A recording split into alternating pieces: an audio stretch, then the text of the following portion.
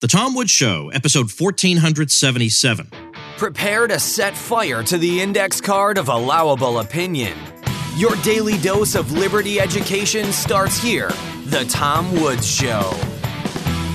Folks, I don't know about you, but I am running into a lot of progressives saying, look, police, fire, schools, these are all great examples of socialism. Well, let's focus on that school example. I've got a free ebook called Education Without the State that makes a pretty darn good case for a stateless approach to education. Pick it up at nostateeducation.com. Hey everybody, Tom Woods here. I'm joined today by Larry Ludlow. Larry, is it okay if I mention, and if it's not, I'll go back and re-record this whole thing, that you're a member of my supporting listeners group? Is that okay? Is that something you want the public to know? That's fine. I'm a proud member. All right, that's good. Because some people may want to stay anonymous when it comes to that. But anyway, Larry's a member of the group, and the other day posted an article in there that he'd had published. Was it over at American Thinker? Yes. Okay. About his experiences as a public school teacher, and particularly his recent return to that line of work temporarily, and what his observations tell us, because I feel certain that we can extrapolate from those observations and to what's going on all over the place. But I'd like to start off, Larry, with a bit of your background about you were apparently in education, you did a bunch of other things, then for some reason you got back into it. Can you just fill in those blanks for us? I had taught in the Detroit public schools for a couple of years back in the early 1980s. I'm not like an education major. I had a real degree in medieval studies from the Pontifical Institute for Medieval Studies and Center for Medieval Studies in Toronto, University of Toronto's grad school. But I took a certificate to teach secondary schools when I returned after my education. And I didn't care for it. It was violent. There were about 20 shootings in the Detroit public schools the last year I was there. And I think about 250 teacher muggings in the schools. Bad statistics. So I became a writer and manager of writing departments for the next 35 years. And 2018, which in October, being semi-retired, I do a little business still. A neighbor across the street whose son is a student and whose daughter is a student at Grosse Pointe South High School in a suburb of Detroit, Michigan. They had lost a Latin teacher in kind of a little meltdown that the guy had. And they were midterm, and there aren't too many people that can teach Latin anymore. And so they wanted a replacement really fast.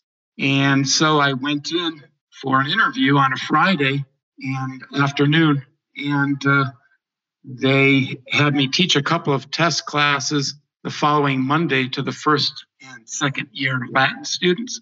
And I did that for 3 hours. There were 3 courses for the 2 levels.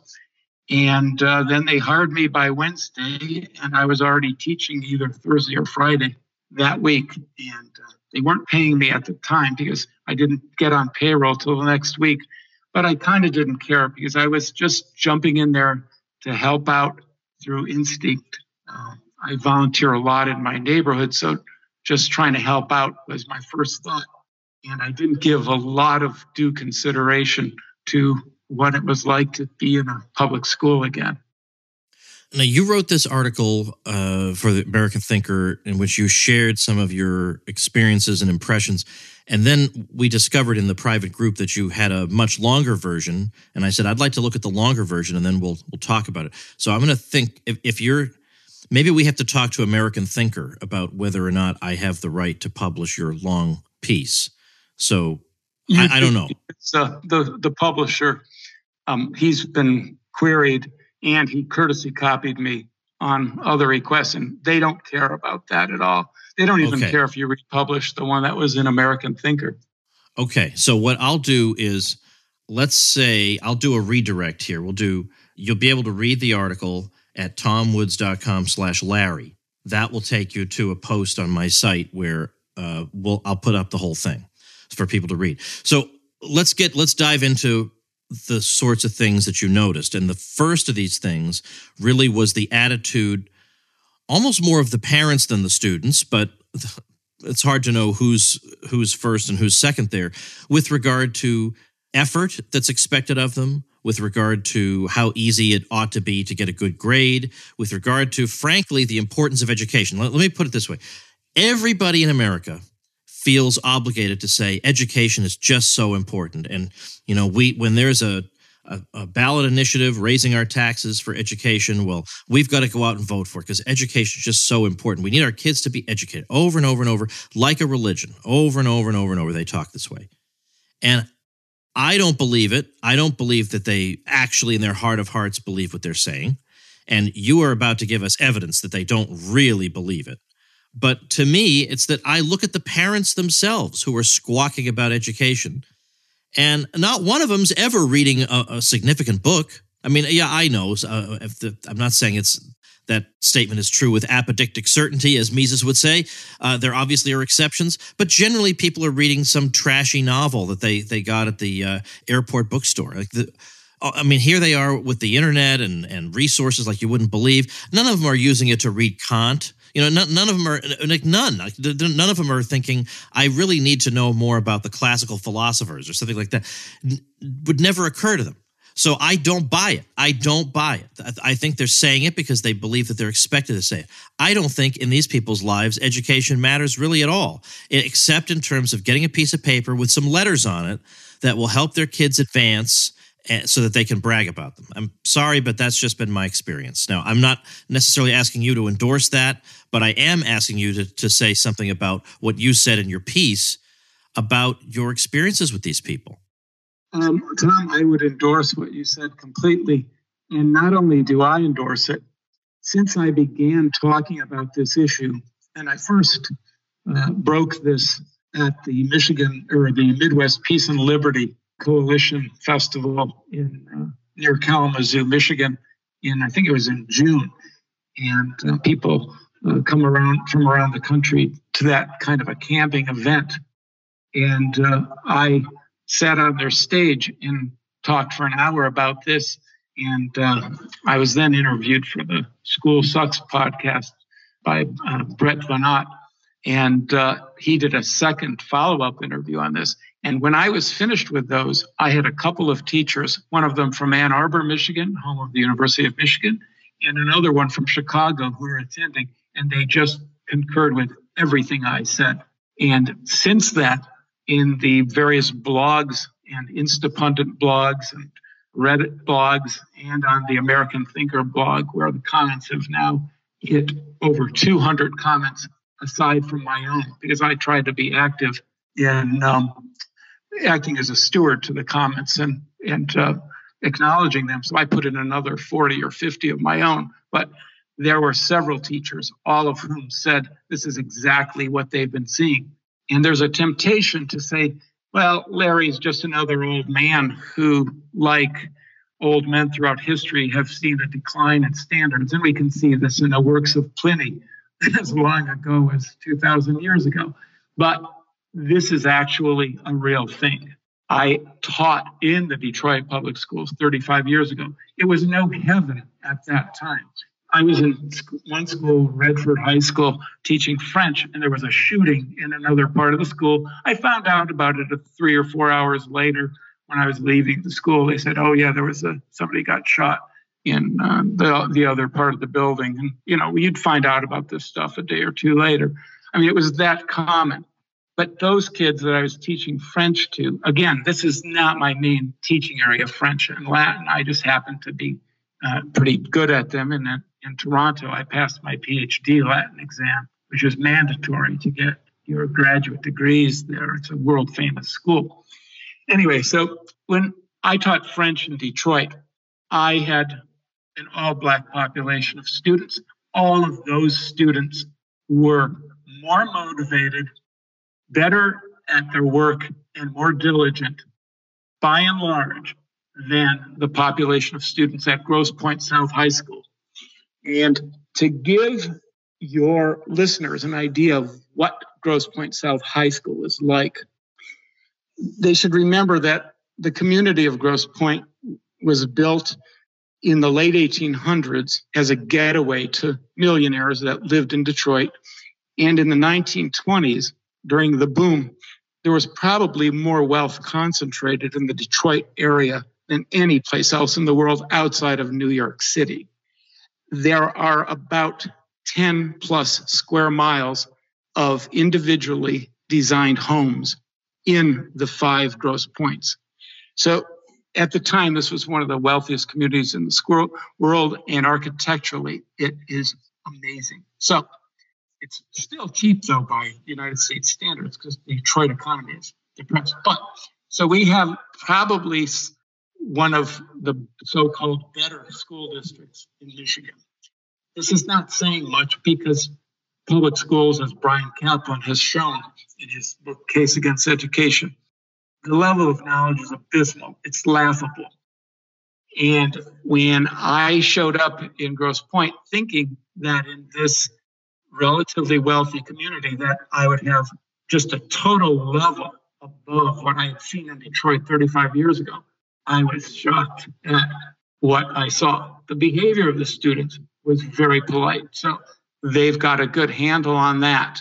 It's also very PC, and I even showed during my interview process. But in my courses, the distribution of grades and work was what you call, I think it's bimodal. You had several top performers, and the rest were at the bottom of the scale. A lot of D's and E's and several B's and A's. There was very few people. There were very few of the students in the middle. Yeah, it's like a bell curve turned upside down. This is very strange. I started asking around, and I quickly learned not only from several teachers, but from several students. And they still talk to me now because I live on a corner in this city, and people talk to me because I'm always working outside in the garden. And I have student painters who've all attended these schools. I have been told by at least 10 people separately, oh yeah, the Latin classes at South, those are a slack class, and they put people in there just to dump them in so they can pass a language requirement and move on to college. And many people proudly point out on the Facebook pages for the Grosse Pointes that the University of Michigan automatically grants entrance to students who are graduates of the Grosse Pointe School District. This isn't saying much for U of M either, where McKinnon is the law professor who's got this legal theory that your race and class can determine your guilt or innocence in a trial. This is a total batshit crazy politics there. Anyway, so you see the level of misperception. People here believe that, and the school propounds this. When I was being interviewed, they, of course, showed me around this building, and it's gorgeous. It's 100 years old. The campus is lovely. It has slate roofs on this building, copper gutters and downspouts. It has limestone window frames and blocks all through the entrances and the corner accents. It's been featured, or they tried to feature it in the movie Grosse Pointe Blank, but they didn't get permission because it's about a graduate who could do nothing but commit crimes. But they have a library, a former library there. If you look up Clemenson Hall, that has marble columns and 2 floors of books. It's now used as an auditorium. The kitchen and the dining room are like Hogwarts in the movie, or if you've been to the University of Toronto, like Hart House, which is another beautiful hall. These are very beautiful facilities. There's stone everywhere. So you get the picture, but it's like a gospel where Christ says on the outside you're all dressed up, but inside you have dead men's bones. And it is. It's a bunch of pearl-clutching PC students with moms policing the PC dogma, and they want their kids to get that piece of paper and go on to the next place to get a piece of paper to bring in the money. It's a superficial system. They expect the piece of paper, and the pressure is on to give them those grades. And I had constant battle with this kind of thing. Your experience was that the students you dealt with obviously with exceptions, you do point out, you try to be as fair as you can in this piece, that there were some perfectly good students, but it was shocking how low their skill level was, just in a variety of areas. I mean, for 7 years, I taught undergraduates, and once I got tenure, I used to assign a book by Thomas Sowell. Now, Thomas Sowell's a smart guy, but he writes his books for the general public. He's not writing them for other academics exclusively. He's writing them for the public. He publishes with a trade publisher. It's pitched to the general public. His books sold very well. And these kids could not understand what his thesis was. They could not. I was shocked. I thought, this is really going to open their minds about the way the world works. No, it's not, because they have no idea how to read a book. A simple book by Thomas Sowell's book, Civil Rights, Rhetoric, or Reality. And his point was, we've absorbed a lot of things that we think are true that are not true about civil rights, discrimination, poverty, income differences, education differences. And to the contrary, most of them thought he was saying racism is bad. Well, yeah, I mean, I'm sure he does think racism is bad, but that has nothing to do with his book. So, but they would look at a book like that, and all they could come up with, because I'm sure half of them didn't even try, was just some moral commonplace like racism is bad. Well, okay, what was his analysis? What was his argument? How is it different from what you hear from your peers all the time? They haven't got the slightest idea. So you're dealing with that. But you're also dealing with parents who, as you say, they want the kids to get good grades, and you say to them, but they don't do anything. Your student does not do anything. And did the parents say, oh, all right, well, listen, I'll light a bit of a fire under him and we'll see what happens? Yes, I'll give you. Oh, and by the way, let me jump in and tell people we've changed your audio input source. So if you sound different, that's the explanation. I'm sorry. Go ahead. Yeah, I can relate two incidents directly addressing this. One of them, I had a boy in my class. He lives on a street that is lined with incredible mansions. It's just a couple blocks away. And this boy, very quiet, but he rarely seemed to be paying attention. He seemed to be more paying attention to the kids around him. He rarely turned in any homework. His test scores were abysmal, and he had a hard time following in class. And the listeners won't know this, but I don't move on to a topic in my class if I haven't explained it in a number of ways. And I even noticing that they didn't understand grammar at all, these high school kids. And I understand that. I really was not big on that myself as a young student in either junior high or high school. I taught it to myself afterward. So I understood the lack of interest, but I gave opportunities to make up for grades so they could just pass it. But this boy did nothing in the class. His mother called me up one day and demanded that I raise his grade. And she said he'd been getting a B or something previously. And I told her, I said, your son doesn't turn in any homework. I asked the kids to participate in class because it brings them into the process. He's kind of a zombie at that point. His grades on the test were just abysmal.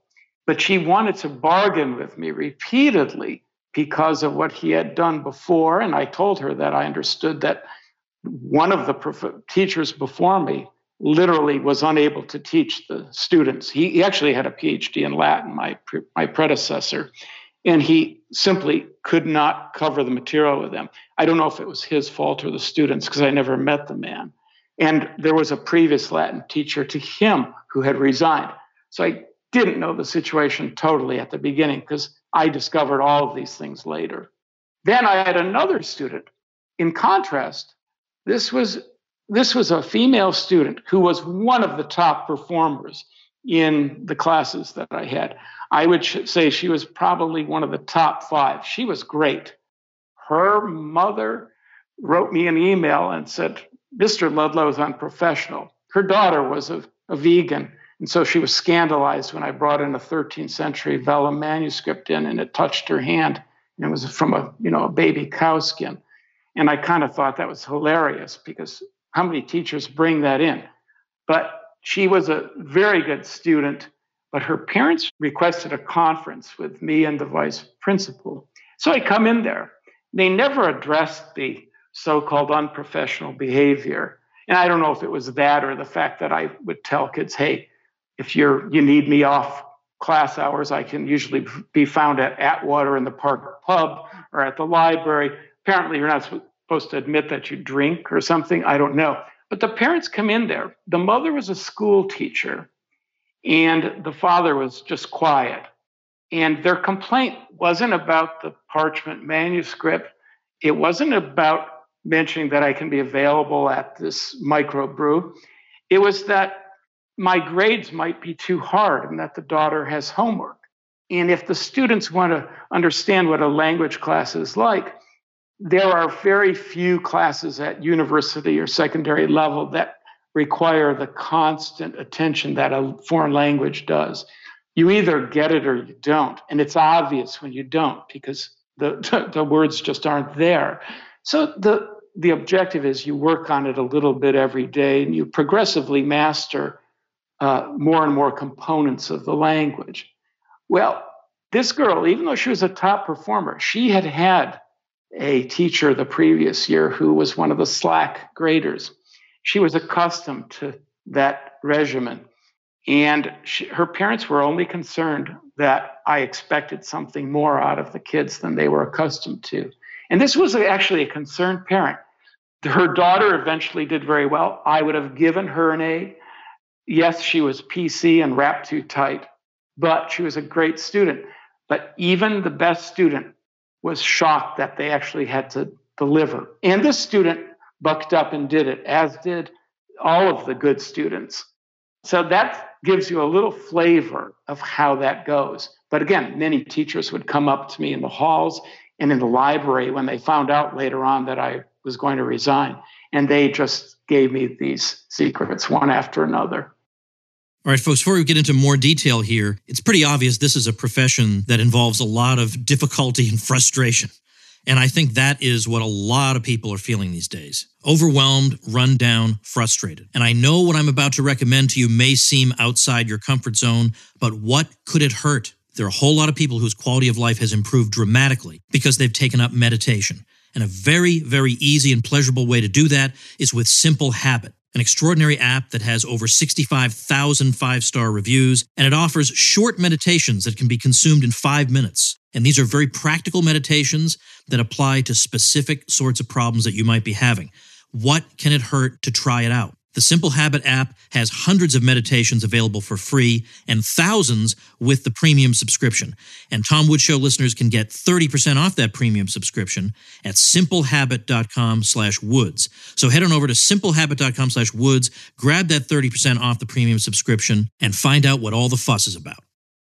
Let's go on to the area where I think people expect to hear some horror stories, and that is the political aspect of things. That is the political views that are imposed on the kids, or the preconceptions that the students have, or their resistance to new facts or unapproved facts, or just anything along those sorts of lines. You share a bunch of examples of these. Give us a few. Yeah, the PC nature of the school was apparent to me even during my interview. Here I am sitting in a room with two vice principals, the head of the language department, the other Latin teacher, an Italian teacher, and a Spanish teacher, and I think a French teacher. And we're just relaxing. And I happen to actually have known the author of the textbook that they used in their system. And one of the questions they asked me was, how would you encourage a student that's failing to understand the language? And I went through several scenarios of how you can approach this, by actually moving about the room to show the difference, say, between a direct object and an indirect object. I'm not going to go into the weeds for the listeners, but there are ways you can do this and draw diagrams. And I'm pretty good at this. But at the end of it, I thought I'd lighten it up with a little bit of a joke. And I said, well, if all else fails, I can always just tell them, look, if the Italians can master Latin at one point, so can you. Now, this is a totally innocent ethnic joke. We're talking to adults here, all of whom were my age or younger. There's clearly no ethnic slurs intended. It's to lighten it up. And I could see all of the faces stifling a chuckle. They wanted to laugh, But then their eyes went over to the vice principal, who was just puckering his little lips, and in his quiet voice said, well, we can't have any of that kind of talk in our classes. And I just looked at him and said, fine, if that's the way things go here, I'll just have to avoid much of a sense of humor here, given that. So I hope your listeners understand the level of policing that goes on. But when it came to the classroom, some of the funniest things that happened, I've already related the bit about my bringing in this 13th century manuscript and the outrage that someone who is a vegan would touch something that was once a baby cow. Never mind that they're never going to see one again or handle one. The anti-Trump derangement syndrome was totally widespread among the teachers. And I don't know how many of the students, because I never talked about politics to the kids. I just made it just my watchword. I had found out subsequently that the principal of the school on the day after Trump won the election actually had an announcement to quell any tears and wretched feelings and soothe the souls of the students, apologizing for the election. This is what goes on at that school. In 2018, the shooting in the Lakeland, California school, I forget, the Marjorie Stoneman school, that really was such a hullabaloo. The kids marched out of school after that in that day of rage. And this was before they found out that the FBI hadn't acted on tips about the shooter, that the school security was hiding, and that the Broward County Public Schools, where the Parkland, Florida shootings occurred, that the school had a policy of allowing violent students in so that it wouldn't single out minorities. Further, that they try to cover it up when the policy was revealed and they sued a newspaper. So this is the whole cover-up thing. Another thing, when I talk about slavery in these Latin classes, just etymology comes into play. You talk about terms like fascism or the etymology of the word slave, which is linked to the word Slav, which indicates the widespread white slavery in the ancient and medieval world. And the students were just stunned that it wasn't only something that happened in America to African Americans. And they thought that the Americans were the only ones who practiced it. There was head shaking when I pointed this out. They had never heard this before. They'd never heard that it was in the West that slavery was first made illegal. Or that it even could be resolved without a civil war. When I'm a kind of an expert on early printing. These are books from the 15th century, beginning with Gutenberg's press in 1454 and 1455. This invention of printing really was the internet of its day. And our internet puts a Gutenberg press in everybody's lap or on their cell phone. And so the day before Thanksgiving, I thought I would give kind of a break and a relief. And I brought in some incunable samples, 15th century print samples versus manuscripts. And I had a nice slideshow. I've given this presentation at libraries across the United States. And I've lectured at the Newberry Library in Chicago, where they have a huge manuscript and incunable collection. So we're done with this. And I discussed the impact of this printing press in the mid-1400s and how literacy zoomed from like 30% in 17th century in the 1600s all the way to 85% in this country before public schools became the law of the land.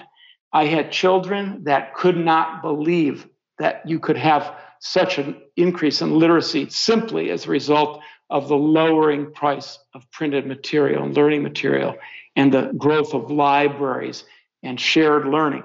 One of the boys, whose mother was a teacher in the public school, couldn't believe what I was saying, and he just couldn't help himself. And he says, this can't be true, this can't be true. So you've got a really emotional attachment to the idea that public schools are the national religion. And I don't know, Tom, did you want me to get into the gender dysphoria issue? If you want to, because I rather suspect it's in every single school and with only one point of view allowed on the subject. Yeah, it's particularly hilarious when you are dealing with a foreign language, because Latin is a highly inflected language. All of the words have a gender. They're either masculine nouns, feminine nouns, or they're neuter. So, the reasons for this, some of them are psychological, some of them are just tradition. But the point is, it's a fact. And so the word endings change the final letters to reflect what gender they are and their use in a sentence as, say, the subject, the direct object, indirect object, all of these things. So, and the verb ends change based on the number of people.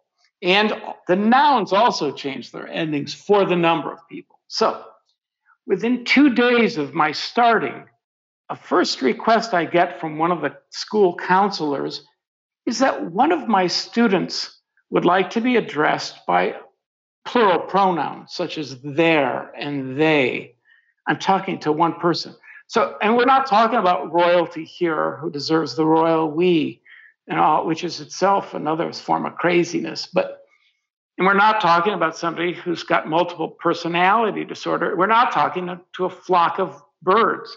We're talking to a single person who is somehow identifying as a male or female. I'm not going to give the gender of the person away. We're talking about a kid here. And I don't know if he or she wanted to be more than one person at a time.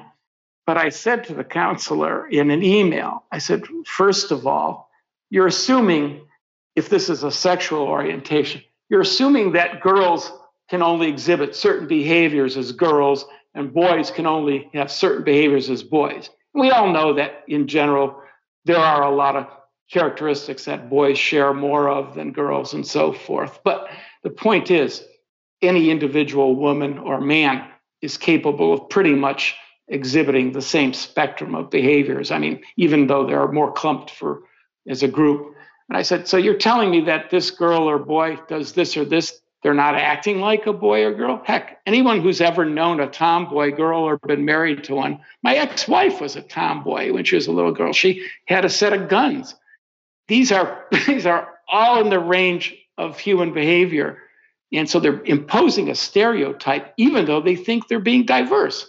Second thing, of course, we're in a foreign language class. These words have feminine, masculine, and neuter endings. And there are plurals and singulars. This just totally confuses the concept. And on top of it, this student never did a lick of work in the class, never turned in a single bit of homework, never scored beyond an E in a test, and never said a word in the class. This student had a serious psychological issue that may or may not have had anything to do with gender dysphoria. Yet I'm being asked to derail the learning process for something that may have been much deeper and is confusing and needs to be addressed in a different way. This was not met with happiness by that counselor, and it had no impact on my class because I would always use the kids' names. I never would address the person, third hand. I didn't talk about people to other students. So this is the kind of thing, because this is the new virtue signaling. The counselors want to know that they're on the cutting edge of the latest political fad. And gender dysphoria is very rare. And to be bringing it into the classroom with kids, who are teenagers, they're trying out different personalities and different hobbies and different friends and different outfits, to pretend that this isn't maybe just a temporary phase or a crowd-pleasing behavior where the student is trying to show how trendy they are or get approval from adult. None of this was even considered. So I don't know if there's any other kind of issues that brought up, but there were tons of them, and they were all hilarious. Well, what I want to wrap up with is this fundamental question. You're identifying quite a variety of different problems. Are these problems that could be solved through prudent reforms, or is there something about these problems that is intractable, or is there something with the system that makes it immune to change? I mean, how do you look at this aspect of the question? This cannot be reformed as long as schools and the costs for schooling are controlled by the government institution and are funded through taxpayers without individual accountability or a real customer and a real seller. The reason being is there's everyone is paying for everything and nobody's paying for anything, and you can't fire these teachers or administrators and get your money back. Even worse, the parents don't want to reform this. They've been inculcated in government schools themselves, and because the good parents and of the good students never complain, they're never heard from. Only the ones whose kids aren't performing complain. And so you get this inflation, great inflation. On the other hand, it's America's national religion, these government schools. Even if you give them 20 statistics, and my article is full of links to statistics and studies, all of the intelligent comments have come from conservative commentators and libertarians. All of the negative comments are simply name-calling and outrage and denial on the part of the progressives, most of whom run these school systems and dominate the funding process. They don't want to be reformed. And the wealthier the school district, the worse it is, because the high-tax districts, the parents can't admit that they've been duped into paying for something that's a scam. So they have to defend it so that they don't have to face up to the fact that they've been duped. And so you get the Stockholm syndrome, where if you talk about this, the first trigger is outrage. And the worst of the outrage class are these harpy moms that just descend like the birds in that Alfred Hitchcock movie, and they whip each other into a frenzy. They never talk about the facts. You can call out a million facts and demonstrate it in front of their eyes. You are the enemy. You said the unspeakable. It can't be reformed from the inside. Wow. Well, I'm going to link to your original piece and to the lengthier piece at tomwoods.com/1477. If you want to just go directly to the piece itself, tomwoods.com/Larry is where to go. I would also mention to folks, if you're thinking about making the great escape from this system, well, you know, I have a certain bias toward the Ron Paul curriculum because I created 400 videos for it. So ronpaulhomeschool.com is what you want to check out there. And also I have a free ebook called Education Without the State, which you can pick up at nostateeducation.com. Larry, thanks so much for your time today. It was a pleasure, Tom. All right, that's it, everybody. Thanks so much for listening. Make sure you subscribe at tomwoods.com/Apple, and I'll see you next week. Become a smarter libertarian in just 30 minutes a day. Visit tomwoods.com to subscribe to the show for free, and we'll see you next time. Like the sound of The Tom Woods Show? My audio production is provided by Podsworth Media. Check them out at podsworth.com.